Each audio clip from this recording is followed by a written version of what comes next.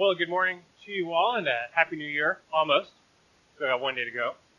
But I do hope, like Oliver was saying, 2017 was a blessed year for you. It certainly was for the church, and we're looking forward to many more blessed and exciting opportunities to come to serve and know the Lord in 2018 together as a church. Now, in particular, throughout most of 2017, we devoted our Sunday mornings to preaching through the book of Philippians, verse by verse, a beloved and cherished book by many. And pretty soon, though, probably starting around February, we'll begin to journey through another book in God's Word, verse by verse, and that book will be James. It's coming up pretty soon, and you can look forward to that. Today, though, and for the next several weeks, we're going to be getting into some of these Q&A sermons. It's something I like to do every now and then, and for some reason they seem to fit near the end of the year, seem to fit well there. Anyway, giving you all the opportunity to submit some questions in advance, and any question you can have about the Bible or about the faith in general. And the questions are in. The turnout was good. So we're going to start going through these questions today. Now, it's great to see some questions turned in by our youth. And in case you didn't know yet, they're certainly welcome to do that, to participate, especially since now our 6th graders and above are in the service with us. And so with youths in particular, their minds are just kicking into high gear, and they're really starting to wonder and question the world around them. You start to wonder why things are the way they are, and they even have an inquisitiveness about the faith in which they're being raised. And that's a good thing. That's nothing to be feared. Everyone has questions, and everyone should find answers. Christianity is not presented as a blind faith, but as a reasonable faith. And we don't believe because it's reasonable. Ultimately, we believe because God has made the light of Christ to shine in our hearts through the Holy Spirit, bringing us to faith. But that being said, it's still good to know that faith is reasonable. It exists according to knowledge and reason, not against knowledge and reason. And so accordingly, for example, the Apostle Paul, he would do what in the synagogues when he was sharing Christ with people? He would then reason with them from the Scriptures. He would stick around and he would contend for the faith that he was sharing, answering all their questions. And so Paul in Thessalonica, for example, Acts 17, verse 2 says, "And according to Paul's custom, he went to them and for 3 Sabbaths reasoned with them from the Scriptures, explaining and giving evidence that Christ had to suffer and rise again from the dead." See, Paul didn't just show up in town and say, "Hey, Jesus, he's the Messiah," and then leave. He just wanted you to know, and then he moved on. No, he understood there would be some questions about some of the wild claims he was making. Namely that the Messiah has come, and that he died on a cross, and rose from the dead. Paul did declare to people that they needed to repent and believe in Christ lest they perish. He was faithful to the gospel. But then he also stuck around to answer questions that people had, to reason with them, to contend. You know, people, when they turned hostile, when they understood what he was saying but hatefully scorned it, that's when he would move on. That's when he would go to the next town, to the Gentiles. But otherwise, Paul was going to stick around and he was going to contend with people for weeks even, if needed, to just share the truth, answer their questions, reason from the Scripture. Paul knew that such times of reasoning can be greatly encouraging to those who already believe. It strengthens their faith, builds up their faith to know, like, I already believe this stuff, but it does make sense. It is reasonable. And at the same time, Paul also knew that God uses such times of reasoning to remove some of the roadblocks people have in their mind, which keep them from belief. And this still holds true today, which is why these times of reasoning through the Scriptures in a little question and answer format, they're still profitable for us all. And I trust that most, if not all of you here, are already believing, and so I pray this time of going through some of your questions is just edifying for you. Builds up your faith, encourages your faith. And for others, may it even display to you the profound realities of the gospel of Jesus Christ. We're going to get started then and go through some of your questions this week, next week as well. Now, we just passed Christmas, so we might as well start with a Christmas-related question. First question we have is this. The person asked and said, it's mentioned a few times in the Christmas stories in the Bible that Mary and Joseph were engaged. does it suggest anywhere in Scripture that they were married, actually married, or is it only assumed? So this person wants to know if in the Bible it says anywhere that Mary and Joseph they actually got married, or if it's just assumed. You know, I've wondered that before, but probably gets you thinking like, yeah, does it actually say they were really married? The short answer is that the Bible does not record the actual marriage ceremony of Mary and Joseph. So we don't know like who was on their invite list or what they did for their reception or anything. But we do know that yes, they truly got married. It's partly stated and it's partly assumed. And the trickiness comes in dealing with a culture that had a different marriage ceremony, I guess you could say, or different marriage customs. So let me explain. If you want to follow along, you can turn down to Matthew chapter 1. Matthew chapter 1. I think we're all well acquainted with the Christmas story by now. So I trust you know, Mary and Joseph, they were betrothed already when the angel came and visited them. The angel told them both separately of the coming of Jesus, but they're already betrothed. Luke chapter 1 tells of the angel's visit to Mary. Matthew chapter 1 tells of the angel's visit to Joseph, and that's where we want to go to find out more about their marital status. So Matthew 1, look at verse 18. It says, "Now the birth of Jesus Christ was as follows. When his mother Mary had been betrothed to Joseph, before they came together, she was found to be with child by the Holy Spirit." Now already this verse tells you much about the relationship of Mary and Joseph. At this point they were betrothed, but they had not yet come together. This is a reference to the consummation of their marriage. So they were what we might call engaged. But the differences in the Jewish culture, couples who were betrothed were actually considered married, even though they wouldn't consummate the marriage or live together for even upwards of a year. This is actually verified in the next few verses. So look at verse 19. It says, "And Joseph, her husband, being a righteous man and not wanting to disgrace her, planned to send her away secretly." Now you might be thinking, I thought in verse 18 it said they were betrothed and they had not come together yet. But verse 19, here Joseph, he's called Mary's husband. So, how does that work? Are they married or are they not married? And also you have the phrase where it says he was going to send her away. That actually refers to divorce. So Joseph, he's thinking that Mary has gotten pregnant by another man. So he doesn't want to disgrace her, though, or see her stoned to death, which was the penalty for adultery back then. So he plans to discreetly divorce her. But how can he divorce her if they're not even married? Well, again, betrothed couples, they were not married, but they were betrothed, yet they were considered, for all purposes, married in that culture. This was a time of arranged marriages where the groom's parents would pay a dowry for the bride. And it was like entering into a binding contract between these two families, that these two people were now going to be married. So much so that this agreement could not be annulled except by what was equivalent to divorce. Jewish custom allowed them to be considered husband and wife, even though they wouldn't live together or consummate their marriage for even a year. Such customs are described in the Old Testament, and they're confirmed and verified by later sources like the Mishnah and stuff like that. Now, this is where some assumption comes in, because we have to assume that Mary and Joseph were participating in the cultural customs of their day. The Bible doesn't say that, but at the same time, we've got no reason to think otherwise. In fact, the text seems to affirm this is the case, that they were betrothed, but it says they hadn't come together yet. And that's why Mary was surprised by the angel's announcement of her pregnancy, because she was still a virgin. Yet they can still be regarded as husband and wife, even though their marriage ceremony would take place later. And so the angel says to Joseph next, look at verse 20.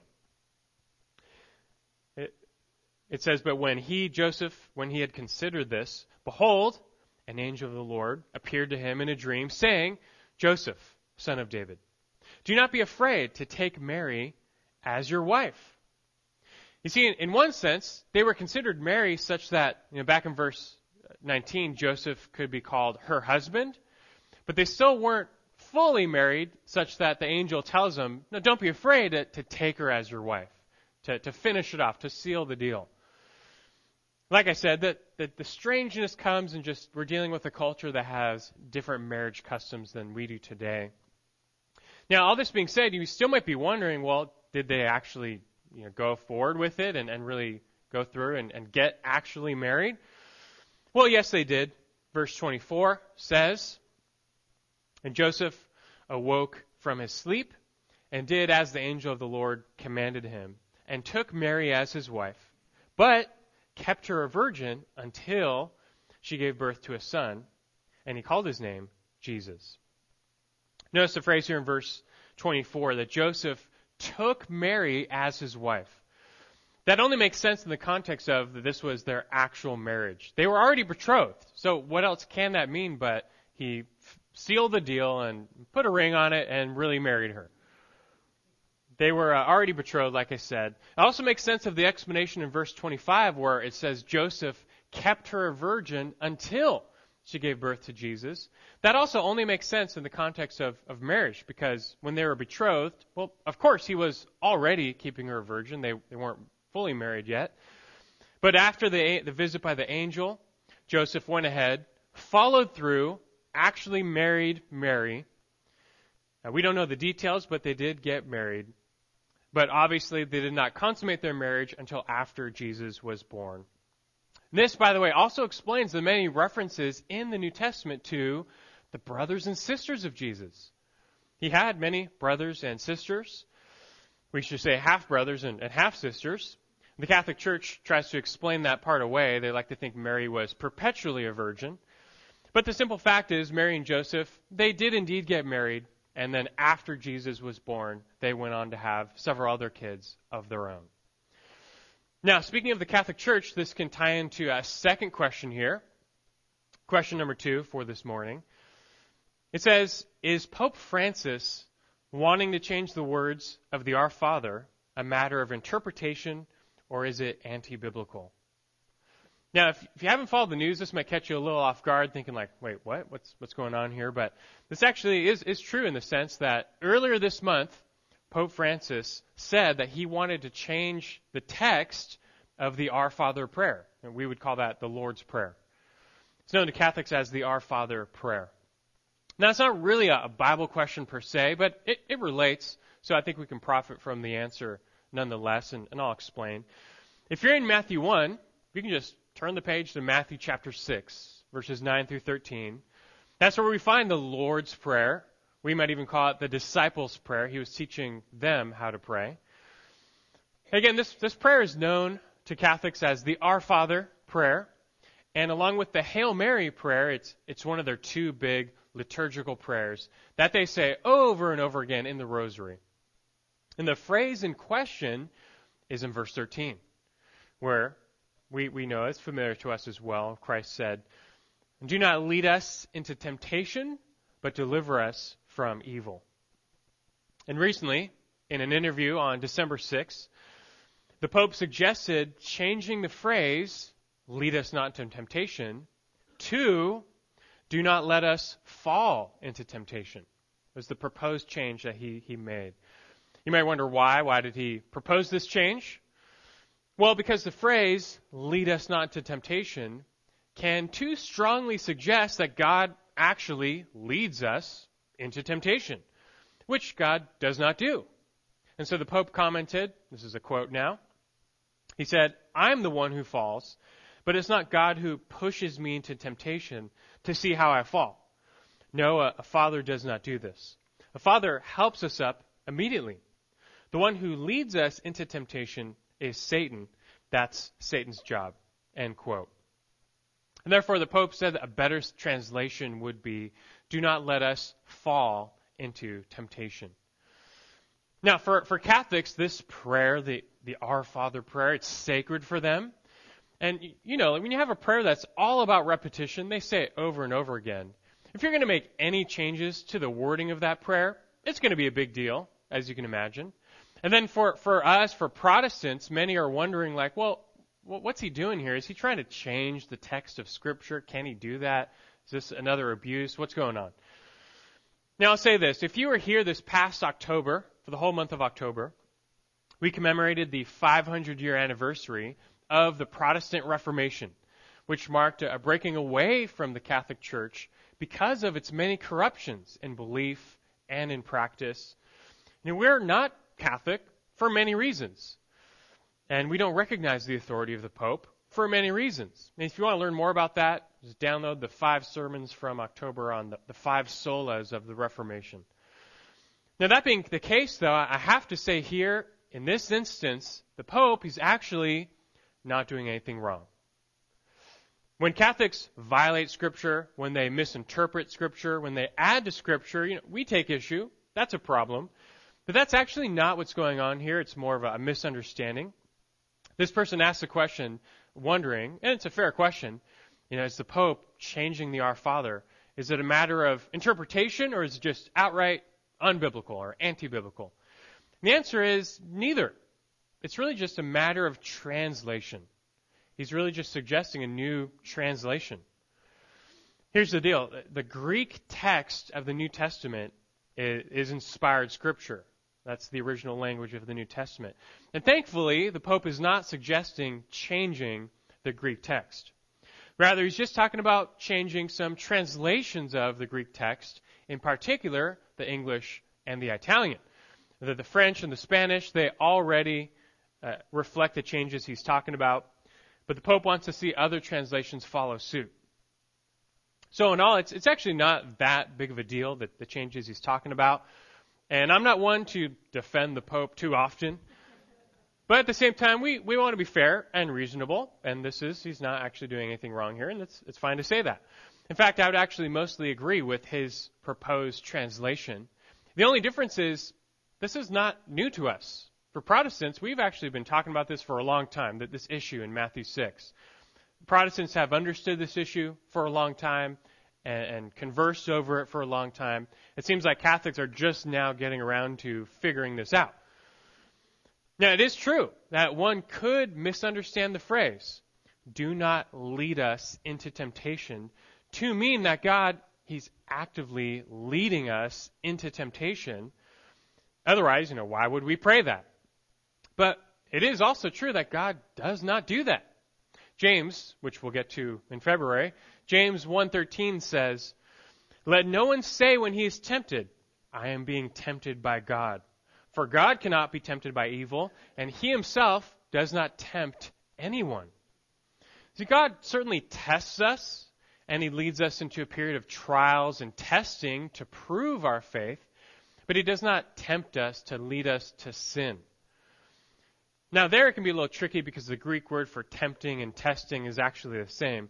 But we can simply say that, look, God never entices us to sin. He's never wanting us to sin. He puts us in the situations wanting to see us persevere, never fall into sin. Rather, enticement to sin comes from our own sinful flesh or the world or Satan. God surely allows temptations to come, as 1 Corinthians 10:13 says, but He also, like the verse continues, provides a way of escape that we may stand up under it. God wants us to endure temptation, not fall, and He helps us, not pushes us down. That's true. It's also interesting if you're looking at Matthew 6:13, where it says, "Deliver us from evil." That word evil in the Greek is in the definite. So you could also take it to say, "Deliver us from the evil one." In fact, many modern translations actually have that, "Deliver us from the evil one," i.e. Satan. And so many take that route, saying that, Satan is the one tempting us, and we're praying to God to deliver us from that temptation. For example, the New Living Translation says, "And don't let us yield to temptation, but rescue us from the evil one." So in the end, there actually may be merit for a better translation of this verse. That's fine. We'll leave that for the translators. But I'll say Protestants have been dialoguing over this issue for a long time. The Pope is only now just weighing in on it, which it's just fine. It's not as controversial as some might think. Again, thankfully, the Catholic Church is not known for changing the text of the Greek, the text of Scripture. They run into trouble when they add to the text with their rules and with their traditions. That's when we'll take issue. But for now, that's not the case. All right, well, here's the third question. This one will be very brief. Number 3, what is the interpretation of husband of one wife in 1 Timothy chapter 3, verse 12? You can turn there if you like, 1 Timothy 3:12. What does it mean to say husband of one wife? Now, I actually just answered this question a little while ago when I preached a sermon on deacons. We got a couple of sermons on deacon ministry from the Scriptures. But just to be thorough, I'll give it a quick mention here. That in 1 Timothy 3, Paul is listing several qualifications for elders and for deacons. Those are the two offices or roles of service in the church, elders and deacons. And both of these offices, you could say, elder and deacon, they share the same requirement given, namely that they must be the husband of one wife. The husband of one wife. It's in verse 2 for elders. It's in verse 12 for deacons. In fact, the same requirement with the same wording is found in the elder list in Titus chapter 1, verse 6. So 3 different places we see this requirement that these men, elders and deacons, must be the husband of one wife. So whatever it means, it must be a big deal to God. It shows up several times. And, when we preached through Titus several years ago, as well as in these recent sermons on deacons several weeks ago, we found the same thing, that this phrase simply refers to being a one-woman man. A one-woman man, a.k.a. just a faithful spouse. That's the requirement. They must be a faithful spouse. Paul is not requiring elders and deacons to be married. He says husband of one wife, not husband of a wife. He's also not writing to exclude the widows or remarried. Romans 7, for example, Paul makes clear that the death of a spouse ends the marriage covenant, and they are free to remarry or to serve as elders or deacons. And Paul's not trying to speak against polygamy, having multiple spouses, because that was already known to be wrong. That was a given. Instead, this is just a form of speech indicating marital faithfulness. If an elder or a deacon was married, they had to be faithful to their spouse. They had to be a one-woman man. The picture is of a man loving his wife and fulfilling his God-given role of husband to his wife. It's just talking about faithfulness, relational, emotional, sexual faithfulness, in all categories being faithful husband to his wife. That's the essence of this requirement. And that will leave it there. Since I preached on it a couple times now, if you want to learn more about that, just go a few weeks ago, get the sermon on deacons, and you'll learn more about that. All right, next question. We'll spend a little more time on it. It's a good question. Number 4. Could you explain the tabernacle and its parts? Also, I don't understand the table of showbread and what application it has to my Christian life. You never know what questions you're going to get. And that's what I love about doing these Q&As, give you all some paper and let you turn it in. You get they're all over the map, but that's in a good way. It's fun. And this is like a perfect Sunday school question. So we'll do some good old-fashioned teaching here to answer this. Just about the tabernacle and its parts, and then, is there some deeper meaning to the tabernacle and its parts or not? Well, first off, what is the tabernacle? The tabernacle was Israel's portable place of worship. So don't think of like a brick and mortar temple, like Solomon's temple. That came later. Rather, this was a tent, like this big old tent structure that Israel used to worship God, starting right after the Exodus. So think back to the Exodus. God was calling Israel to himself. He would be their God. They would be his people. And accordingly, in that time, God gave them his law, his word, and his will for living as a holy nation before him. He gave them a priesthood and a sacrificial system that their sins could be covered and that he might dwell with them and fellowship with them. And then God also gave them a tabernacle, a place where these sacrifices would take place, and a place where God would dwell with them and fellowship with them. God had no form or image, but through this structure, through the tabernacle, Israel could visibly see an indication that God was with them. He was in their midst. The tabernacle was at the very center of the camp of Israel. God was literally in their midst. That's the main idea. Exodus 25, verse 8 says, God said, "Let them construct a sanctuary for me that I may dwell among them." This was God's way of showing he's there in their midst. So the tabernacle, in part, represented the closeness of God to Israel. He was dwelling in their midst. But at the same time, it also represented separation, some distance between God and the people because of sin. And so the tabernacle was walled off, that the tent itself had a wall around it. You couldn't just walk in. This outer court was 150 feet long by 75 feet wide. Just picture almost exactly half of a football field. Almost exactly. And this area was enclosed by these large curtains hung on 60 pillars around the perimeter, forming basically like a wall, so you couldn't get in. Your average Israelite would only enter when they were bringing a sacrifice to be made right with God. And so although God was in their midst, there still was a sense of separation and distance. We can't go in there because we're not holy. God is perfectly holy. We're not. We can't go in there. Only the priests were really allowed to roam in the courtyard and then even in the temple or tabernacle itself. And so the layout itself made clear that God was in the midst, but you still were separate. And then in this courtyard, in between the entrance and then the tabernacle itself, there was the altar of sacrifice and the bronze laver of washing, like a big tub of water for washing. Those are almost like blocking the way into the tabernacle itself, showing that if you want to get to God's presence, you've got to go through sacrifice and washing. You need blood, you need water to make you clean if you're going to enter God's presence. Now let's talk about the actual tabernacle structure itself. This movable tent was 45 feet long, 15 feet wide, 15 feet tall. It was built of 3 walls made of acacia wood. The eastern wall was left open. Then the whole thing was covered by 4 layers of curtains and coverings. The outermost layer was made of seal skin, making it basically waterproof. Back then, I guess that's a good idea. Inside the tent, it was unequally divided in 2. First, you entered the holy place, or the sanctuary. This space was 30 feet long and 15 feet wide, and it contained 3 main pieces of furniture. Otherwise, a big empty room, but it had 3 main pieces of furniture. On the north wall was this table of showbread the person was asking about. Just picture like a small coffee table covered in gold. The thing's made out of gold or overlaid in gold.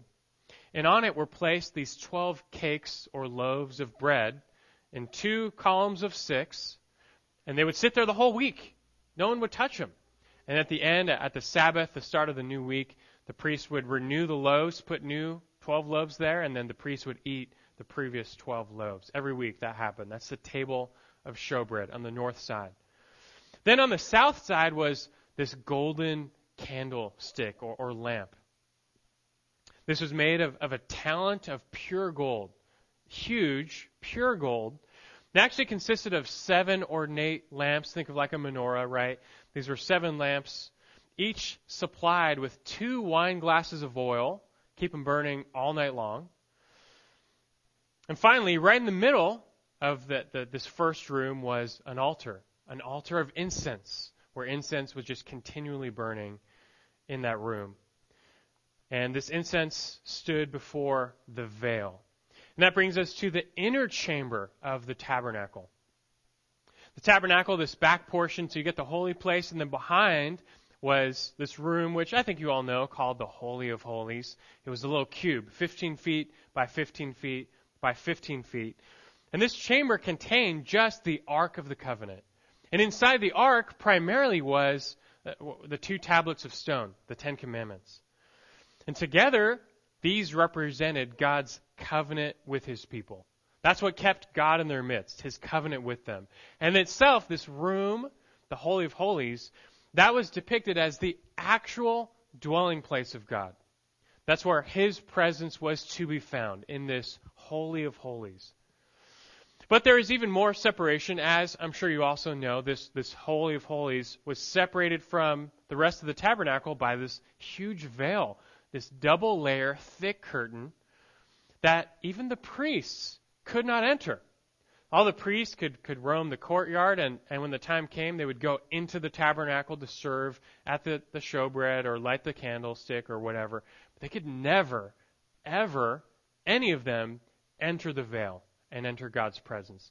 Only, as you probably know as well, only the high priest could enter through the veil once a year on the Day of Atonement to sprinkle sacrificial blood onto the mercy seat on top of the ark to make atonement for the sins of the people.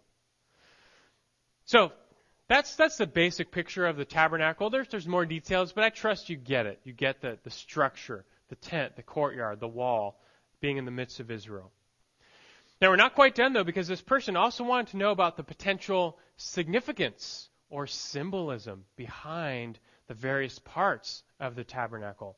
And this person singled out the table of showbread in particular. Fair enough. Now, first off, I want to caution all of you in general before I get to the answer. And I always do this. I want to do it again. To caution you all in general against looking for some symbolism or hidden spiritual meaning behind every nook and cranny of the Bible. Like every number has to mean something, or everything has to mean something else than what it means. Many have found only error in doing so. For example, a famous example, when David slew Goliath, he picked up these 5 smooth river stones.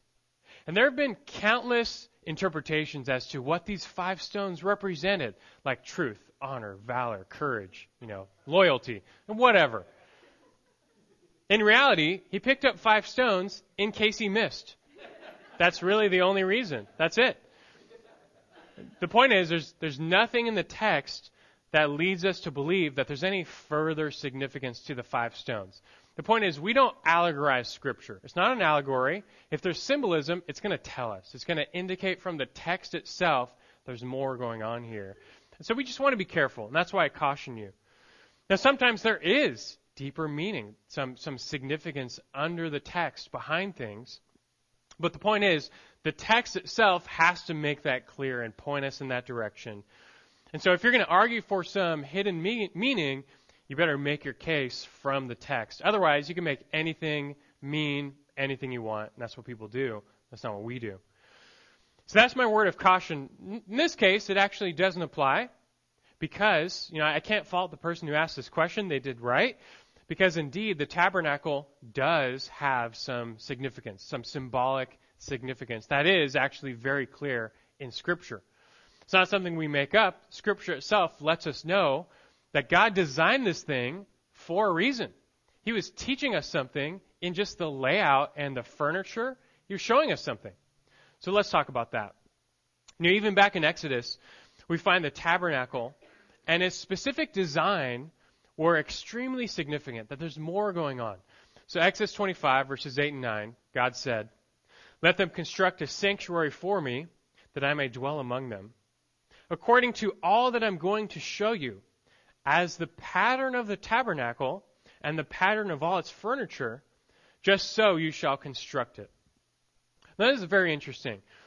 God, on Mount Sinai, He was revealing to Moses this heavenly pattern of the tabernacle. He says, build it like this. Here's this heavenly pattern for the tabernacle and its furniture, and He told him, this is how you're going to build it.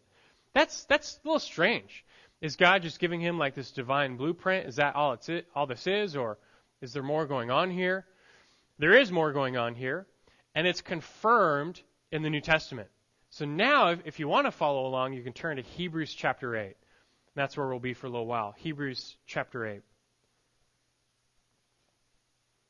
Hebrews, the whole book builds this contrast between the Old Covenant and the New Covenant. The Old Covenant, the Mosaic Covenant, was not a covenant of salvation. The New Covenant was. And accordingly, the New Covenant came with a better mediator, Christ Himself. The Old Covenant featured a priesthood and a sacrificial system and a tabernacle, none of which could save you. But each of these were matched in the New Testament, in the New Covenant, and fulfilled in Christ. They all found fulfillment in Christ. We find in the New Testament, Hebrews in particular, that Christ is now the great high priest. Christ is now the ultimate sacrifice. And we even learn that Christ is the true tabernacle of God.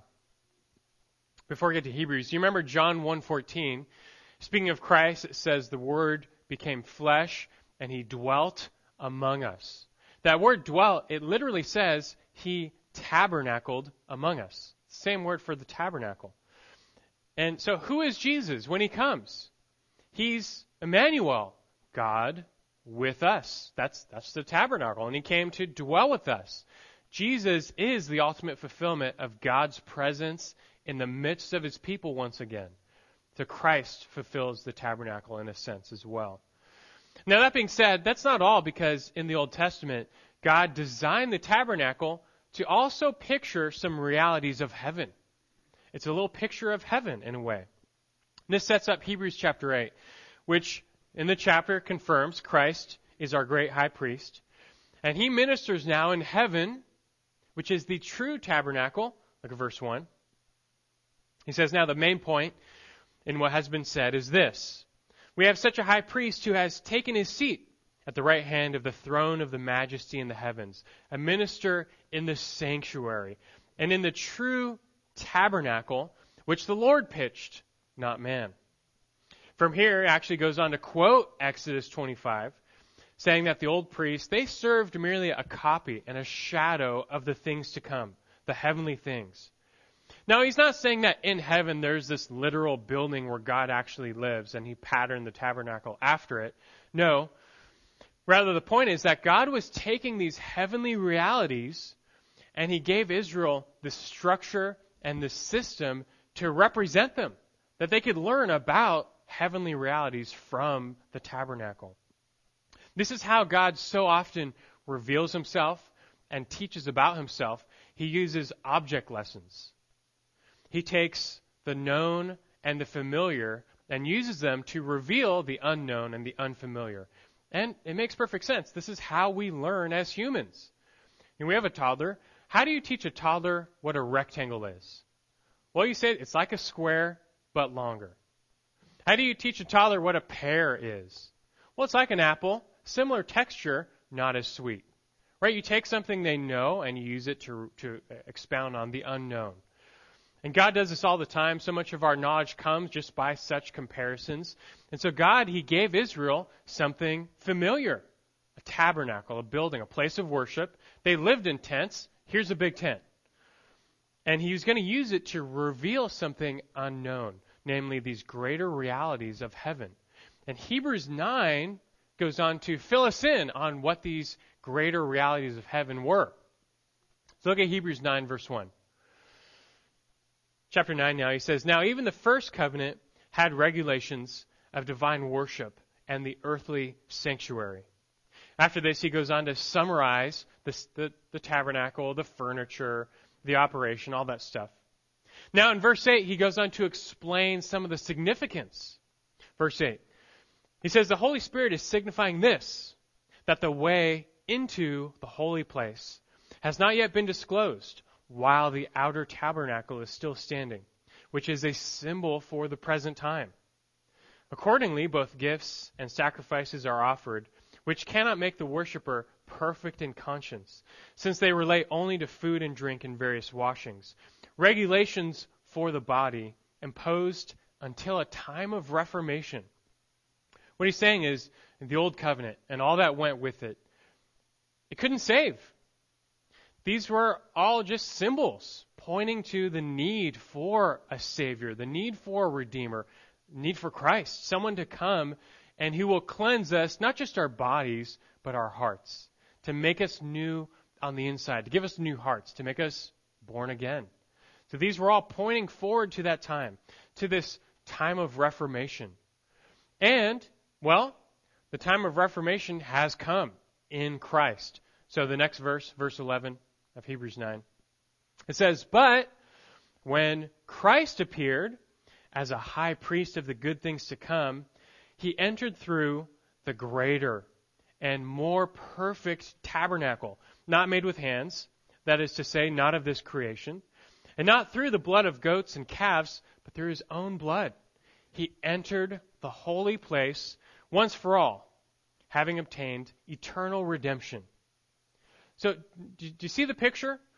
Christ, he's the great high priest, as in the sacrificial system, and he enters into the Holy of Holies, the holy place, to make atonement for the sins of the people, like on the Day of Atonement.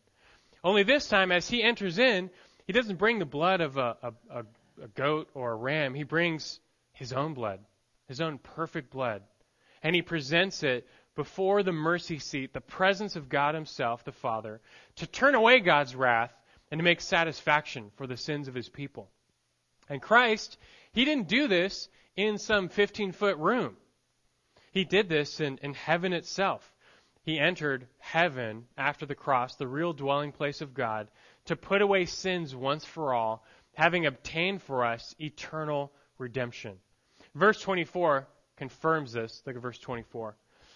It says, "For Christ did not enter a holy place made with hands, a mere copy of the true one, but into heaven itself, now to appear in the presence of God for us." And with this, as you reflect on Hebrews 9 and 10, really the significance of the tabernacle really comes into focus. The Old Testament tabernacle was designed according to this divine pattern of God's presence. It was given to be a small reflection of heaven on earth, God's meeting place with man. It symbolized closeness with God, God dwelling in the midst of his people, like we said, but also symbolized separation from God because of sin. Like we also said, you could not enter the tabernacle except through cleansing, through sacrifice and through cleansing. You have to be clean to enter God's holy presence. But now, Christ, this is what he's done for us. Through his complete sacrifice, the Holy Spirit cleanses our hearts that we may enter in. He makes us perfectly holy, that we can be reconciled to God. Now, once you're inside the tabernacle, remember all that furniture? It all represents, in one way or another, fellowship with God. You're now in God's presence, you're in the building, and here's fellowship. So the golden lampstand provides light.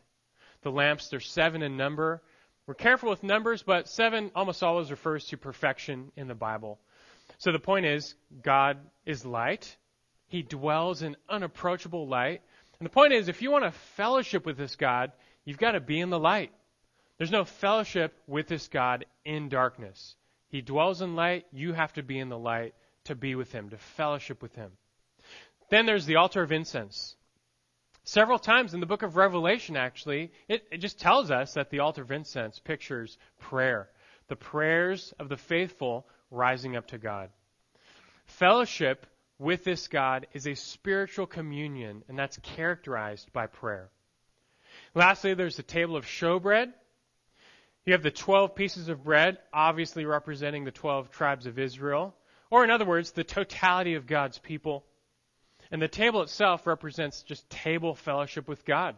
This is the closeness of a meal, which we would say has its New Testament counterpart in communion. But nonetheless, this is a meal that nourishes us physically and spiritually. And that culture epitomizes communion, fellowship, having a meal, breaking bread with God himself in God's presence. It's the epitome of fellowship with God, which is what we were made for in the Garden of Eden, but that was lost. This is God saying, here's how you get it back, through sacrifice, through tabernacle. I think these are all safe and clear connections we can make about the tabernacle furniture, knowing what we know about the purpose of the structure. The furniture inside was all about representing or depicting fellowship with God. However, in the Old Covenant, remember, that fellowship was limited to only the priests. You could never go in there. You could never eat that bread. I mean, just think about that. And let's pretend you were a priest. You enter in, it's your turn, it's your day, you're eating the bread, you're in God's presence, you're fellowshipping with the Creator. But even then, you're still separated by that veil. That huge veil from God's actual presence still keeps you out. It's like having a meal with someone in another room. It's like, okay, well, I guess I'm close to you, but still not that close. You can't see him. You can't enter in. This veil separates you forever. And if you're not the high priest, you'll never go inside. But the New Testament makes clear the significance of the veil as well, which I trust you know this part. The veil most certainly represents separation. But when Christ died on the cross, here's what Hebrews tells us. When he died on the cross, what did he do? He entered into this heavenly holy of holies, the presence of God himself. And he presented his own perfect blood before the Father to make atonement for sins, to fully and finally put away all of our sins. And when he did so, what happened? The barrier was removed. With sins being completely atoned for, with all of our sin just now forgiven, the way to God's presence was now cast open. That the way to restored fellowship and communion with God, which was lost in the garden, where Adam and Eve were kicked out, it's been opened. It's been restored. The bridge has been rebuilt. And so naturally, Matthew 27:51 tells us that in the moment of Christ's death, what happened? That veil in the temple was torn in two, from top to bottom, itself signifying this was God's work, not man's. This was God's doing. So in all, you can see, in this case, there is rich symbolism and significance present. It's explained by Scripture itself. So much of the Old Covenant was meant to picture salvation. But the Old Covenant did not provide salvation. That was never the point. Salvation is not found in keeping rules and regulations and laws. Rather, it's found only in Christ. He's the better way. He's the only way to be reconciled with God. He's the way, the truth, the life. He's the light of the world. He's the bread of life, come down. He's the one who paid for our sins that we might fellowship with God again. And as he makes us new by faith, we become holy. He makes all of us priests. The priesthood of all believers, the New Testament teaches, now that we can all enter in. We're all made holy. We're all forgiven of sins, those who are in Christ. We're all made priests. So I guess that means we can all enter in to the presence of God. And that's exactly what the last book, the second to last chapter of the Bible says. I'll read for you the picture of heaven we get in Revelation 21. Verse 1 says, "Then I saw a new heaven and a new earth, for the first heaven and earth passed away, and there's no longer any sea. And I saw the holy city, New Jerusalem, coming down out of heaven from God, made ready as a bride adorned for her husband.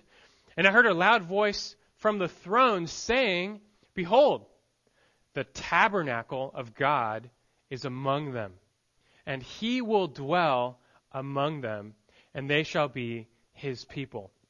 And God himself will be among them.'" Down in verse 22 it says, "I saw no temple in it." There's no temple, no tabernacle. "For the Lord God, the Almighty, and the Lamb are its temple. And the city has no need for the sun or of the moon to shine on it, for the glory of God has illumined it, and its lamp is the Lamb." See, this is our future, our hope, paradise restored. It's God with man again in perfect fellowship and harmony. As in the garden, God dwelling with Adam and Eve, his very presence, that's been lost. The whole story of the Bible is the story of that lost fellowship and then fellowship restored. And in the final two chapters of the Bible, that's what you get. God with man once again in perfect communion. But it only comes one way, and that's through the blood of the Lamb, the blood of Christ. You still need the blood to be made clean, to cleanse you, to make you holy, that you can be of those who enter in. And so I would even exhort you this morning to make sure that's you, that you have turned from your sins and counted on Christ as your Lord, your Savior. You see him for who he is. God come down, the perfect sacrifice. You believe what he did on the cross counts for you. And you're trusting in that atoning death to make you right. It's your only hope. God promises to those who believe to make you new and grant you entrance. So make sure that is you today. There can be no better way for you to end the year and start a new year than by turning to Christ today. And for all of us to remember what Christ has done for us. He enables us who believe in him to enter in. And although that's our future hope, just knowing this, it should change the way we live even now. Just to finish, let me read for you Hebrews 10:19 through 25. Hebrews 10:19 says, "Therefore, brethren, since we have confidence to enter the holy place by the blood of Jesus." We have confidence to enter the holy place by the blood of Jesus, by a new and living way, which he inaugurated for us through the veil, that is, his flesh. And since we have a great priest over the house of God, let us draw near with a sincere heart, in full assurance of faith, having our hearts sprinkled clean from an evil conscience, and our bodies washed with pure water. Let us hold fast the confession of our hope without wavering, for he who promised is faithful. And let us consider how to stimulate one another to love and good deeds, not forsaking our own assembling together, as is the habit of some, but encouraging one another, and all the more as you see the day drawing near. We're going to end here. We'll come back next week. We'll pick up with some more Q&A questions. But these are perfect words for us to end on. And remember, Christ, our Savior, our identity, what he's done for us, and what it means for us. That in him we've been cleansed and washed. We've been saved. We've been reconciled to God once for all by his blood. Therefore, even though we're still waiting to truly enter in, therefore, what should we do now? We'll hold fast and draw near and then encourage one another to press on and to make sure you enter in, that you persevere in the faith until the end and you follow Christ. These are admonitions that we as the church, we still need each and every day, a fitting way for us to enter time and the year. And so I pray that these words and this little study encourages you and spurs you on to remember him and to live for him who lived and died for you, that you might enter in. Let's pray in remembrance. Lord God, we thank you for this little study time this morning, a little different but still edifying, and we're just delighted to finish by reflecting on Christ, our Savior, the one whom we ultimately remember, whom we gather to worship and to praise. We thank you for your word and all the rich lessons it has and how you teach us in so many ways, and ultimately for the promise of salvation you've given to us in your word and in Christ, the perfect Lamb of God who came down to take away the sins of the world, who died on the cross and rose from the dead to put away our sins, who entered into the Holy of Holies to make us clean once for all. These are lofty truths, Lord, and I pray they don't escape us, that we leave here this morning remembering them and meditating on the fact that we're a people bought with a price. Our holiness came with a price. Our salvation came with a price. And so let us respond in worship, in praise, and in renewed holiness. I pray this new year, all of us, our lives will be marked by a greater holiness and a fervor in loving you and serving you and wanting to be with you and with your people. That we likewise would not forsake the assembly, that we would just be delighted to be in your church, your bride, ready and waiting for you and living for you. So I pray that marks us all in the upcoming year and each and every day of our lives. To you be the glory. In Christ's name we pray. Amen.